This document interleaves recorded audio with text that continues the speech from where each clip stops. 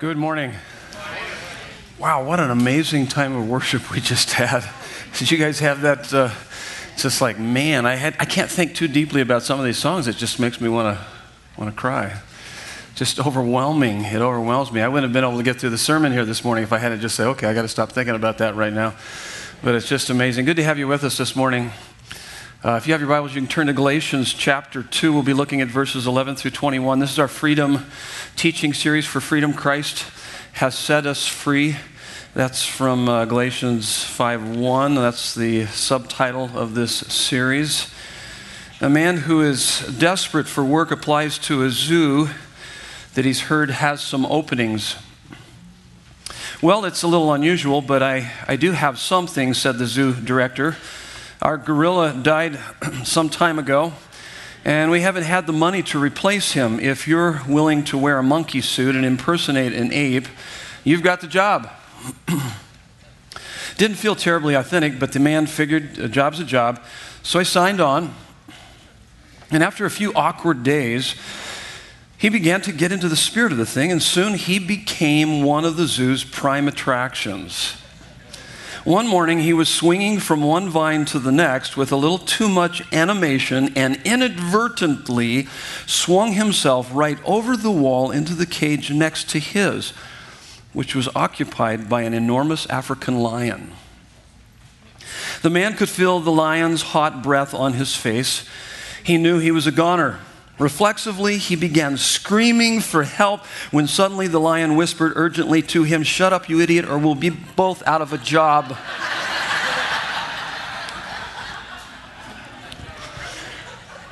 So, in our study here this weekend is that we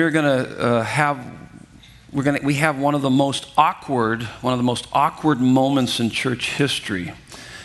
And Paul, the Apostle Paul, big A apostle, encountered the Lord Jesus Christ, the resurrected Savior, and then sent Paul and Peter. Paul confronts Peter, big A apostle, over his hypocrisy, his game playing. And he actually cuts to the chase. He doesn't actually call it hypocrisy, though we'll see it in the text. And he also confronts him over his racism. But he says something else. He cuts right to the chase and gets to the root of the issue. And the root of the issue is this. It is one thing to know what the gospel is, but it's altogether another to know how the gospel works, applying it to every area of our lives. Being able to articulate the gospel with accuracy is one thing. It's pretty important. A lot of people don't even know the gospel, can't articulate it. But it's one thing to be able to accurately articulate the gospel, but having its truth captivate your heart and applying that truth to every part of your life, that's altogether something different. And that's the most important thing about the gospel. See, the gospel is more than our ticket to heaven. It is an entirely new basis and source for how we live out every detail of our lives. That's what we're going to talk about this morning. Before we dive into our notes and unpack this text, would you bow your heads with me? Let's pray once again. We need God's help for greater understanding of this text. Father, we are delighted to be here today. We are overwhelmed with your presence here. We thank you for the freedom we have in the gospel. Our past sins are forgiven. Our present problems can be overcome because of your empowering presence in our lives, and our future is secure, not because of our good works or record, but because of Christ, through his sacrificial love for us. Show us wonderful things from your word through the illuminating work of your Holy Spirit, teaching us how to apply the truth of the gospel to every detail of our lives, bringing to us greater and greater freedom for your glory, our joy. In Jesus' name, and everyone said, Amen. Take a look at this text. So we've got, starting in verse 11, chapter 2 of Galatians, but when Cephas came to Antioch. Stop there just for a minute. Now let me kind of bring you up to speed here. First chapter, the Apostle Paul is really defending his apostolic credibility. There was these false teachers that infiltrated these churches that he had planted in Galatia, and they were teaching a false gospel. And then they begin to undermine Paul's credibility, and so he defends his apostolic credibility there in the first chapter. And then in chapter 2, verses 1 through 10, he receives his apostolic commendation from the other apostles, Peter, James, and John. And remember, capital A apostle. These are guys that encountered the resurrected Savior and King. That's where most of the New Testament is written by, primarily the Apostle Paul, 2/3 of it. And so this is our epistemological authority. Why do we believe what we believe? Right here. We come back to the Bible. The Bible here, the New Testament, was written by these guys that encountered the resurrected Savior and Lord. And so this is really an awkward moment because Paul, first of all, went to Jerusalem to get his commendation. And now we see his apostolic confidence as he confronts Peter. As he confronts the apostle Peter, listen to what it says. But when Cephas, Peter, came to Antioch, I opposed him to his face because he stood condemned. Awkward. That's uncomfortable. Wait a minute, you saw Jesus, you encountered Jesus, and he encountered Jesus too, and you're confronting him in front of all the rest of us? Yeah, that's exactly. Notice what it says in verse 12. For before certain men came from James, supposedly, actually when you read Acts 15, they didn't actually come from James. For before certain men came from James, he was eating with the Gentiles, but when they came, he drew back and separated himself, fearing the circumcision party. Circumcision party is this group of false teachers who are teaching a false gospel message. See, they were teaching Jesus plus circumcision, Jesus plus ceremonial laws, Jewish laws, equals salvation. The Apostle Paul, the other apostles were teaching, no, that's not the gospel message. It's Jesus plus nothing equals everything. That's the gospel message. And so, for some reason, Peter is being intimidated. Notice the word fearing the circumcision party. So that's what's driving it, is his fear. And by the way, this gives us a lot of hope, doesn't it? Because here's a guy that had encountered the resurrected Savior, and yet he's still struggling getting the gospel deep within his heart and living it out in all the specific areas of his life, and this would be one of those. Verse 13, and the rest of the Jews acted hypocritically along with him, so that even Barnabas was led astray by their hypocrisy. So the point here is that it is possible for Christians to live lives of, as we see with Peter, and even others are being led astray by Peter's response to these false teachers out of fear. And so it is possible for Christians to live lives of hollowness, phoniness, and inauthenticity. In other words, you can have a said faith, but it not be real to your heart. See, the gospel can be clear to the mind, but not real to the heart. That's what's happening here with Peter. It can happen to all of us. And that's why it's important to be able to take the gospel message and begin to work it into the specifics of every detail of your life. In fact, he gives us really the root issue. Though he's guilty of racism and hypocrisy, but he hits the nail on the head right here, verse 14. But when I saw that their conduct was not in step with the truth of the gospel. That's the big idea. In step with the truth of the gospel, I said to Cephas before them all, if you, though a Jew, live like a Gentile, not like a Jew, so you're a Jew, but you're living like a Gentile, you're not abiding by all the ceremonial laws, how can you force the Gentiles to live like Jews? In other words, that's hypocrisy. That's inconsistent. Now, in this verse is the root of all of our issues. All of your issues, all of my issues are rooted right here. Whether it be your marriage or finances or issues on the job or whatever it is, our inability to overcome our hurts, habits, and hang-ups is right here. It's a failure to live in step with the truth of the gospel. We're not talking about just surviving life. We're talking, if we live in step with the truth of the gospel, we're going to thrive. It's about us thriving in life. Now, he goes on and he gives us a little more insight here, verse 15.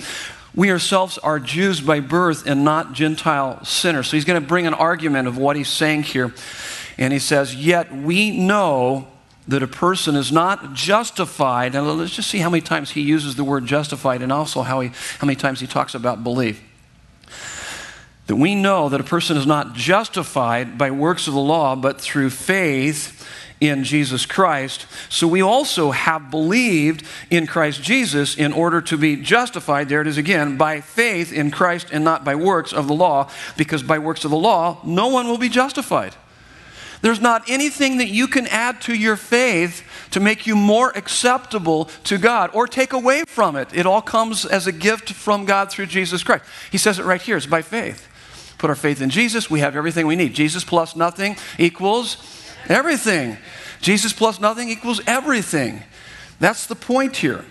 Now, verse 17, it's a little bit harder to understand as you work through 17, 18. He says, but if in our endeavor to be justified in Christ, we too were found to be sinners, is Christ then a servant of sin? In other words, okay, if I'm justified by Christ, I'm in right standing with God through Jesus Christ, and I continue to sin, does that mean that Christ, is Christ the cause of that? Certainly not.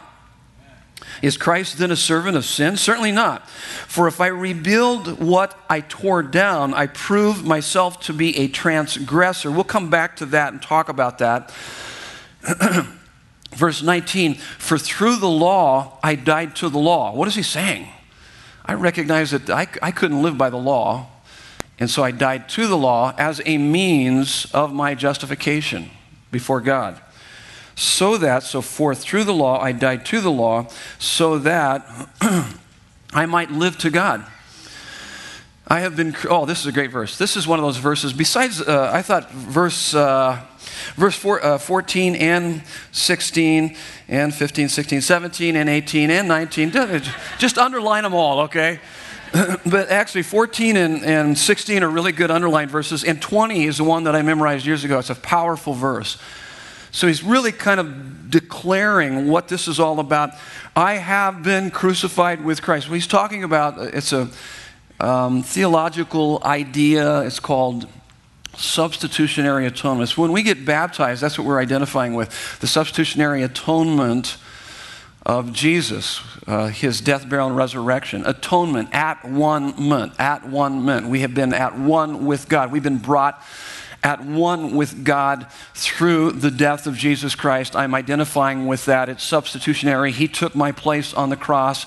I receive all of his blessing. I have been crucified with Christ. It is no longer I who live, but Christ who lives in me. And he explains what that means. That's a supernatural, powerful life. I mean, it's Romans 8:11. If the Spirit who raised Christ from the dead dwells in you, then he who raised Christ from the dead will make alive your mortal body. In other words, oh my goodness, look at it. If you have an understanding of what he's done, now that you put your faith in Jesus Christ, not only has he forgiven you of all your sins, but he empowers you with his presence. That's the idea. He says, but I know it is no longer I who live, but Christ who lives in me. And then he kind of talks about, well, so how do we live that out in everyday life? And the life I now live in the flesh, I live by faith in the Son of God who loved me and gave himself for me. What am I motivated by? He loved me. He gave himself for me. Now, verse 21, I do not nullify the grace of God, for if righteousness were through the law, then Christ died for no purpose. This is the word of the Lord to us this morning. So let's talk about this. So first of all, take a look at your notes. What does it mean? This is the big idea. What does it mean to be in step with the truth of the gospel? And it's taking that which is clear to the mind, making it real to the heart. The word there, in step, literally, the Greek is orthopedio, where we get our word orthopedics. You guys familiar with that word, orthopedics? Orthopedics means straight walking. In other words, live a life consistent with the gospel. So what we see with Peter and the others, they're not living a life that would be consistent with the gospel. And so what does that mean? What does it mean to be in step with the truth of the gospel? How do we make that which is clear to the mind real to the heart? Well, here's the first fill in the blank on your notes. The gospel is the good news of what God has done to make us right with him. So the gospel is not good advice of what we must do to be right with God, but it is good news of what God has done to make us right with him. I don't know that that ever really sinks into us. From time to time, I begin to see it, but it's been done. It's been done for you. Everything that needs to be done has been done. You have access into the throne room of God. You have a relationship with God. That's the point. It's a pretty amazing truth. And verse 16, let me reread that. Keep your Bibles open because we'll keep coming back to these verses. Yet we know that a person is not justified by works of the law. Did you notice how many times in that verse? How many times in that verse do we have the word justified? 3 times. 3 times, and then in verse 17 we've got it again. So he's trying to make a point here. Big point. And then how many times does he really talk about faith or belief? 3 times. So yet we know that a person is not justified by works of the law, but through faith in Jesus Christ. So we also have believed in Christ in order to be justified by faith in Christ and not by works of the law, because by works of the law no one will be justified. So here's the human dilemma, whether you realize this or not. God is holy and man is sinful and therefore alienated from God. In fact, all human problems are ultimately symptoms, and our alienation from God is the cause. All of the pain, suffering, sin, problems on this planet Earth is symptomatic of our alienation from God. So what's the solution? Justification. Justification. And it comes to us. How does it come to us? How do we get justification? Through Christ, yeah. Putting our faith in Jesus. Putting our faith in Jesus. He said that 3 times in that verse. So, how can we be reconciled? Justification. Justification means what? Anybody? Just as if I never sinned. Just as if I lived a perfect life. So Jesus lived the perfect life. Lived the life I should have lived, died the death I should have died. And so that is on my account. It's my record now. And my record was placed on him on the cross. And so I'm declared guilty, or I'm declared not guilty. And I'm declared not guilty, and much more than that. I'm brought into his family as his child. And I'm empowered with his presence. Okay? So turn to the folks next to you. So this ought to be relatively easy, but I'll make you kind of work through this a little bit. What is the opposite of being justified? What is the opposite of being justified? Real quick, discuss it with the folks sitting around you.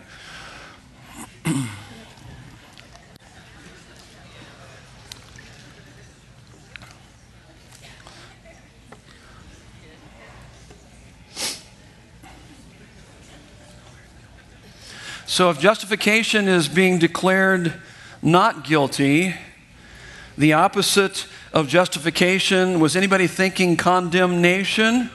Condemnation? You guys get that? Yeah, condemnation, which means to be declared guilty. Oh, and check this out. That's why I love Romans 8:1. There is therefore now no. Oh, by the way, it says no, not ever. No, not ever.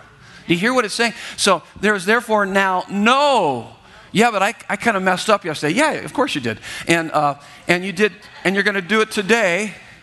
And not because you're purposely wanting, or maybe it is purposely, but at the same time, as he begins to get a hold of your heart, you're going to want to mess up less and less, and he's going to bring your life more and more in line with the gospel, because that is a great way to live. It's the best way to live. There's no other way to live than to live in line with the gospel, in step with the gospel of Jesus Christ. But you're going to mess up. But that's why it's by God's grace. There's therefore now no condemnation for those that are in Christ Jesus. It's out of that completeness that we have in him, then that's what begins to transform our hearts and our lives. So faith, we put our faith in him to receive that. Faith is more than an agreement with facts in the head. It's an appetite for God in the heart that exceeds all other appetites. You love Jesus, you want more of Jesus, you are passionate about Jesus because of what he's done for you. He rescued you. He's given you fullness of life. He's given you a life unlike you've ever experienced before. That's the Christian life. And joy is the mark of the justified. I can tell when I'm beginning to live in the reality of it, and I'm beginning to see others that live in the reality of it, they have a joy, a buoyancy in their life that nothing in this world, there's no person, thing, or circumstance that can push them down or keep them down. Yeah, it might push them down, but it won't keep them down, because the joy of being justified, of having peace with God, gives us a buoyancy in our life that keeps us going, that gives us it gives us a sense of purpose and direction and acceptance and security and all that we need in Him. Now, what's interesting about this is that no one is so good they don't need the grace of the gospel, nor so bad that they can't receive the grace of the gospel. That's the point of that. So the gospel is the good news of what God has done to make us right with Him. Here's the next point. Christian living is a continual realignment process, one of bringing everything in step with the truth of the gospel. And this is what Paul is doing with Peter in verse 14. And by the way, you need to have people in your life. That's why we do life groups. What? So I'm supposed to go to a group so people can boss me around and tell me to get back in line with the gospel? Yeah. That's exactly it. I love it that I've got people in my life that say, hey, dude, your thinking is a little scrambled right now. That's not even close to what the gospel preaches. You're living way outside that right now. And I need people that will say that to me. They will speak the truth in love. I've got the relationship with them, and a love relationship, and I know that they love me, so they're going to speak truth to me. And so we need that, just as Peter and the group needed Paul. Look at verse 17. But if in our endeavor to be justified in Christ, we too were found to be sinners, is Christ then a servant of sin? Certainly not. What is he saying here? Just because someone who is justified by faith sins doesn't mean that God promotes sin. That's the idea.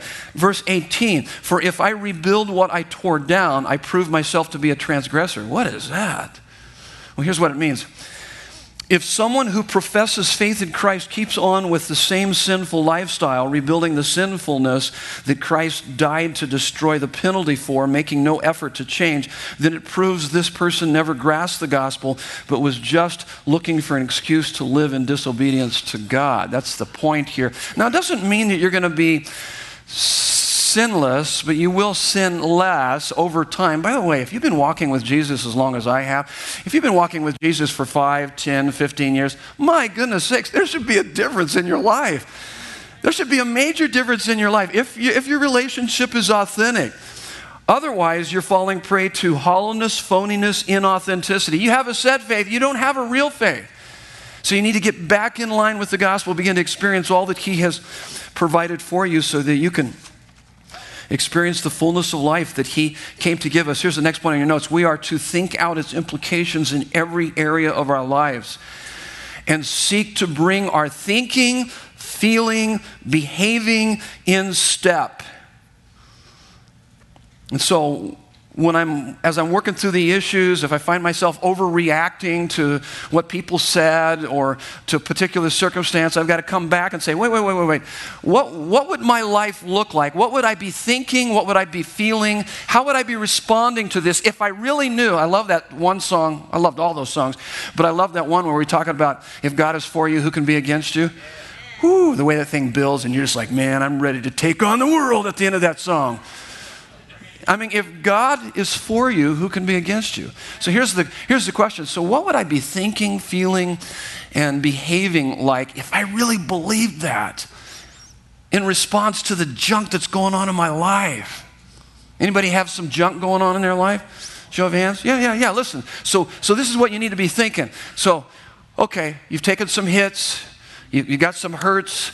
You're working through some habits, whatever it might be. And so you got to come back to the gospel and say, okay, if I really believe this, if I really believe that God is for me and not against me, what will that look like in my life? It's going to make a difference. And in fact, you're trying to get it from your head to your heart. And so you're asking God, make this logic on fire in my heart.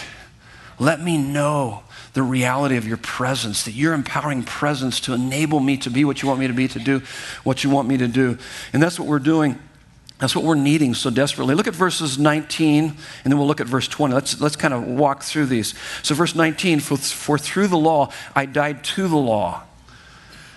In other words, the law showed me that I could never make myself acceptable to God through it. The law's like a mirror. How many, like me, the older you get, the less you like looking into the mirror? I just do not like the law, the second law of thermodynamics. I just do not like that law. where everything's just kind of disintegrating, and I see myself disintegrating right before my eyes as I look in the mirror. It's like, oh my goodness, you're looking pathetic. And so that's just, but the mirror can't fix me. If I could stand in front of the mirror all day long, it's not going to be able to change me. But I've got to do something about it. So the law can't fix you. It just reveals to you what's going on in your life. How many of you ever had a broken bone? Broken bone? And so what'd you do? You just wrapped some duct tape around it and went on, huh? You didn't? No, you probably went to the ER and they took an x-ray. And that x-ray machine kind of revealed, yep, it's broken. But let me ask you this, did the x-ray machine fix your broken bone? No, the law can't fix you. The law reveals what's broken. The law is diagnostic. Guess who the cure is? Jesus. That's right. Jesus, Christ. He died for us. So we run into his arms. We look at the law. We look at God's word. We go, oh, I'm broken. Yep, yeah, you are. You need Jesus. Yep, I sure do.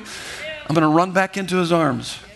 That's the idea. That's the idea. So, for through the law, I died to the law so that I might live to God. I used to obey to get from God. Now I obey to please and honor him. Look at verse 20.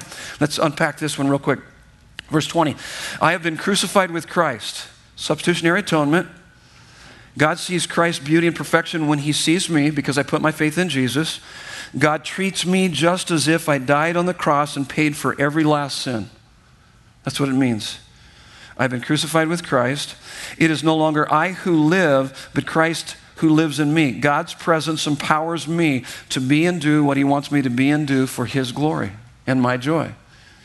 And the life I now live in the flesh, I live by faith. So how do I live this out? So this is, he's showing us how to live it out, how to live in line or in step with the gospel. And the life I now live in the flesh, I live by faith.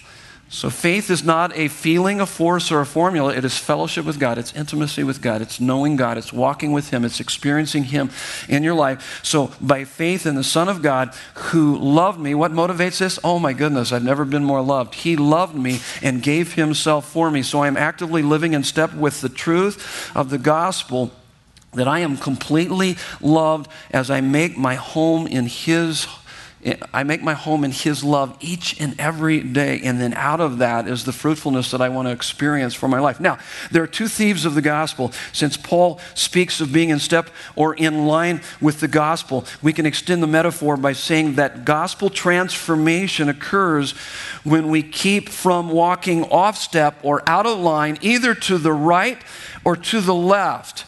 You'll notice in verse 21, he says, I do not nullify the grace of God, for if righteousness were through the law, then Christ died for no purpose. So what happens? I can nullify the grace of God? Yeah, and it keeps me from experiencing the joy and the power of the gospel. And there's two ways that we do this, and we all fall prey to this. So if you're not experiencing the truth or the joy and the power of the gospel, it's because you've fallen prey to one of these two things. You've either moved to the left or to the right of the gospel. Tertullian, our church father, put it this way: just as Christ was crucified between two thieves, so this doctrine of justification is ever crucified between two opposite errors. And so there's two ways that we try to be our own Savior and Lord. It's either by keeping all the rules or by breaking all the rules. And let me walk you through this. The first thief is religion. That's by trying to keep all the rules. And if you read in the story of the prodigal sons, oftentimes it's referred to as the prodigal son, but both sons are prodigal. But it's actually more about the prodigal father. Prodigal means extravagance. The father's pretty extravagant in the story. It's 15th chapter of Luke. But both of these sons are represented here. And the elder brother is this one: religion, morality, or moralism, legalism. It stresses truth without grace. Remember what truth without grace is? This is surgery without anesthesia. You guys remember that? Okay, so have you ever had anybody come up and try to speak truth to you, but you weren't really that close to them, you didn't have much of a relationship, and they came and it hurt. It didn't carry it didn't really motivate you to want to change because, hey, I don't have much of a relationship with you, and you came after me pretty hard there. That's a little bit of that legalism. And that's what's going on here. And basically what religion says is I must obey to be accepted by God. What happens when we do that is that this will lead either to superiority because you think you've lived up to the standards, therefore God owes you. This creates, and I've seen a lot of Christians defect from the faith over this one. Hey, I went to church, I read my Bible, I prayed, and look at all that happened in my life. So what are you saying? You're saying that somehow God owes you? See, if you understood what you had in the gospel, you wouldn't be talking like that.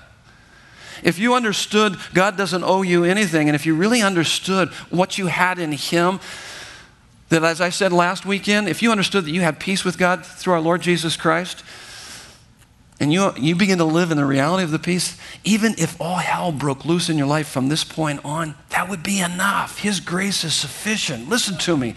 See, and that's what the enemy tries to get us off our game, off the gospel. But see, that's very easy. That's what we fall prey to in this religion. And so God owes us, or inferiority, because you can't live up to the standards, therefore you deserve to be punished. You're mired in guilt and shame. The younger brother is to break all the rules. It's because you think you know better than God. You're smarter than God, and God's unloving, and you think you can actually discover life apart from Him. So this is irreligion, hedonism, license, stresses grace without truth.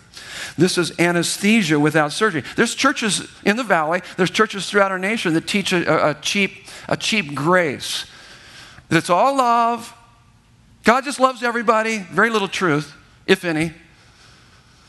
And it doesn't actually bring change. And it doesn't really help people to deal with the issues of their life. I'm accepted by God, therefore I don't have to obey. It doesn't matter what I do. And this can lead to either superiority because you are so open-minded and accepting, unlike religious people, or inferiority because you are still bound up in your sin, because you don't have enough of the truth to set you free in the context of His amazing grace. But here's the gospel. The gospel in contrast to these other two. It's not necessarily in half of each. It's actually something altogether different from both of these. The gospel stresses truth and grace. I'm accepted by God's grace through faith in Christ, therefore I obey. When I understand what I have in Him, oh my goodness, I want to live my life for His glory and for His honor. And you've heard this, you could probably quote it by now, but I am so sinful, Jesus had to die for me. This eliminates superiority, pride. But He loved me so much, He wanted to die for me. That eliminates inferiority. John 1:14, it says, and the Word became flesh. Who's the Word? Yes, Jesus. It's Christ. And the Word became flesh, dwelt among us, and we have seen His glory as the only Son from the Father, full of, what was He full of? Grace and truth, grace and truth, grace and truth. 1 John 1:7-9. I think I've got that on your notes. Take a look at your notes real quick. Do I have that on your notes? Okay, see, you guys already put your notes away, didn't you? No. Okay, make sure, keep them out. Keep them out because we got to walk through. Okay, you're on it, aren't you? So keep them out because we got to work through some case studies here. You got to get these down. So 1 John 1:7-9, I love it. It says, if we walk in the light as He is in the light, we have fellowship with one another, and God's Son cleanses us from all sin. And why would He say that? If we're walking in the light of the gospel of Jesus Christ, what is that going to do? It's going to expose sin. So therefore, the blood of Jesus cleanses us from sin. If we claim to be without sin, we do what? We lie. We deceive ourselves. The truth is not in us. But if we confess our sins, He is faithful and just to forgive us our sins and to cleanse us from all unrighteousness. I mean, just accept the fact that there is a capacity within you to continue to sin. You got to be okay with that. But there's a greater capacity in the gospel for your salvation. So there's no sin that you've committed or sin that's been committed against you that is a match for God's grace. So I'm more sinful than I ever dared to think, but I am more loved than I ever dared to dream. I was so sinful, He had to die for me. He loved me so much, He wanted to die for me. Oh, that should ravish our hearts the more we reflect on that and think about that. The British pastor D. Martin Lloyd-Jones once asked his congregation what they would do if while they were away from home one day, a friend who was at their home visiting paid an overdue bill for them. Would anybody like to have a friend pay your bills for you? How about all of your bills? Yeah, that's not a bad idea. And they responded, it depends on how much the bill was for. And Lloyd Jones said, if it were small, unpaid postage on a letter, you'd pat them on the back and say, thanks. But if the IRS had finally caught up to you after 10 years of unpaid taxes and had come to take you to jail and your friend paid off your entire debt, you would not pat them on the back and say, thanks. You would fall at their feet and say, command me. Even more so will that be true in the gospel. You're not going to just pat Jesus on the head and say, thanks. You're going to fall at his feet and say, command me. You see, in the end, it's the joy and the wonder of the gospel that will change you permanently. Only an experience of God's amazing grace in the context of our sinfulness. That's why that song, the last song we sang was so wonderful. Oh, I need you. How I need you. See, when you begin to come to terms with reality, you are desperate for him. Now, there's two groups of people on this planet Earth. Those that are desperate for him and know it, and those who are desperate for him and don't know it. We all are desperate for him, whether we realize it or not. And only our experience of God's amazing grace in the context of our sinfulness will sufficiently transform our hearts. Now let's look at some case studies. Let's knock these out real quick. Here's how this works out in our life as we begin to live our lives consistent. And this is just a short list. I mean, you got to take it and make it specific to your life. But here's the first one, since this goes along with the text: race and culture. Religion says moralists idolize their race and culture is supreme. It's a means of works righteousness. It is what Paul is saying to Peter, basically. Paul's saying to Peter, hey, how can you have fellowship on the basis of race and culture? That's what he's doing in verse 14. Now, he doesn't call him a racist. He doesn't say, hey, you're being hypocritical. He doesn't have to do that. He just say, you're not living in line with the gospel, in step with the gospel. Peter, it's as if some races or cultures are more spiritual than others. That's what you're saying and how you're behaving. Irreligion does this. Liberalists relativize all races and cultures, making no distinction between good and evil within those cultures. And they motivate by guilt.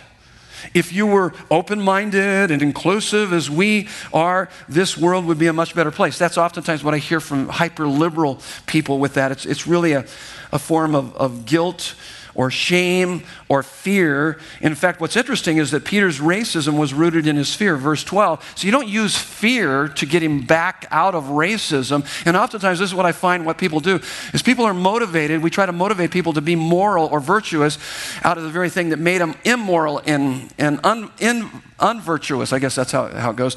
But you don't use, because fear and pride can restrain the heart, but only love really transforms the heart. So you can be motivated out of fear and pride to do the right things, but it's not going to last in the long run. And that's why it comes down to the gospel. Here's the gospel. The gospel in the gospel, God didn't have fellowship with you on the basis of your race and culture, verse 15. Though you were good and devout, your race and culture had nothing to do with it, verse 16. Racism is rooted in a failure to believe in the grace of God, in God's unmerited favor.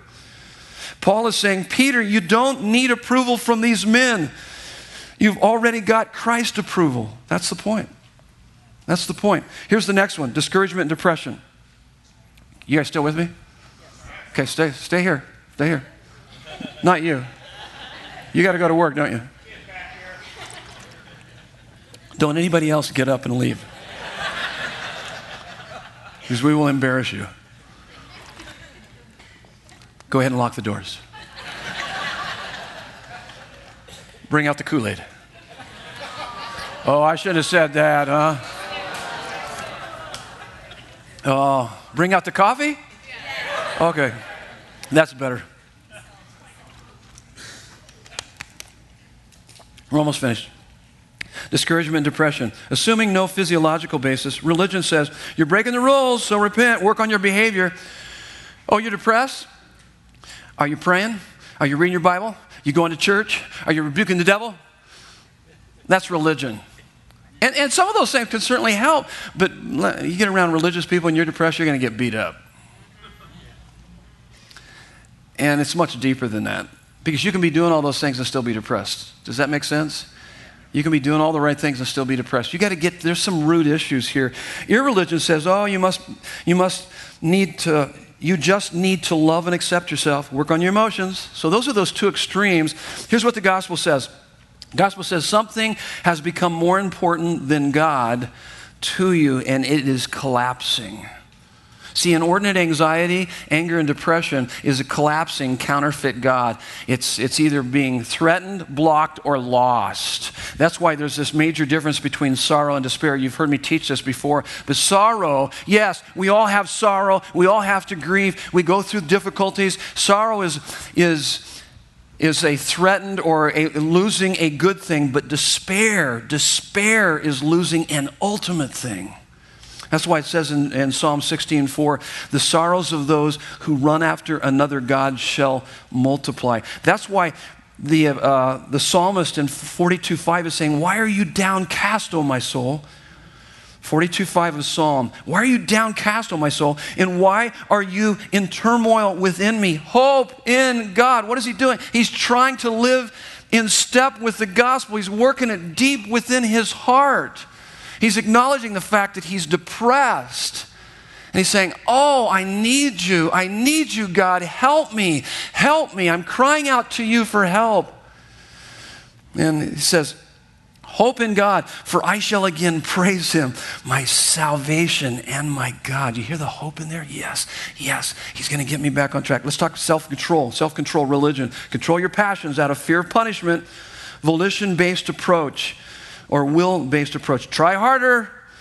Irreligion is express yourself, find out what is right for you. Emotion-based approach. Follow your heart. That's our culture. That's our culture. Follow your heart. Here's the gospel.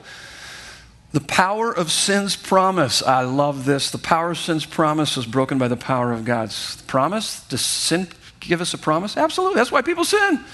People don't sin out of duty. We sin because it offers a promise of happiness. We think we're going to be happier by pursuing our sin. But the power of sin's promise is broken by the power of God's promise. You see, that's why it tells us, and I put the verse there, Titus 2:11 through 12. For the grace of God trains us to renounce worldly passions and live self-controlled lives. That's why I like Thomas Chalmers, an old dead theologian. This is what he said. He said, the only way to dispossess the heart of an old affection is by the expulsive power of a new affection. That's good stuff. That's why David, when he prays his repentant prayer after his adultery and murder and a number of things that he did, as he's praying in Psalm 51, Verse 12, he says, restore unto me the joy of my salvation. It wasn't that he sinned and lost the joy of his salvation. It was that he lost the joy of his salvation, therefore he sinned. Because sin is what we do when we're not satisfied with God. See, that's the gospel. We get to the root of it. And then love and relationships. It's all about rules and roles without true intimacy. That's religion. Irreligion, love is a feeling that you unpredictably fall in and out of. Here's the gospel. You don't fall into love. You commit to it. Love is saying, I will be there no matter what. Love is 1 Corinthians 13, 4 through 8. This is what love says. I accept you as you are. I believe you're valuable. I care when you hurt. I desire what is best for you. I erase all wrongs. Now, why in the world would anybody love like that? Because that's how Jesus loves us. That's how he loves you and I. Now, how do we live more in step with the gospel? What's the key to all of this? How do we live more, less and less like religious or irreligious, but more right there, smack dab in the sweet spot of the gospel? Grit your teeth and try harder this next week. No, in fact, Jesus summed it all up by saying, love God with all your heart, soul, mind, and strength. Love your neighbor as yourself. Okay. Yeah, I want to do that. That's exactly what I want to do, but how do I do that? We love him because of what? He first loved us. 1 John 4:19. Listen to me. Here's the key. Here's the key to greater fruitfulness. Here's the key to living smack dab in the gospel. It's not by trying harder, gritting your teeth, pulling yourself up by your bootstraps, any of those things. It's based on his love. We are able to love him with all of our heart, soul, mind, and strength, and love our neighbors as ourselves because he first loved us. His love is preemptive. Love for God grows out of an experience of his love for us. Listen to me. Everybody look up here. I'm almost finished. You got to get this. His love is the love you have been looking for your whole life.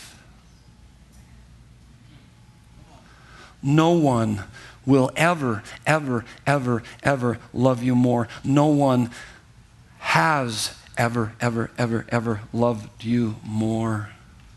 And when you begin to make your home in His love, John 15, abide, dwell in Him, feeling it, saturated by it, reflecting on it, standing in awe of it, spiritual fruit begins to grow naturally. That's what Psalm 103 is about. He said, bless the Lord, O my soul, and all that is within me. Bless His holy name. Bless the Lord, O my soul, and forget not all of His benefits. He's trying to get back in step with the gospel. Now listen to me. In 2 weeks, a week from this coming Wednesday night, we're going to do a linger.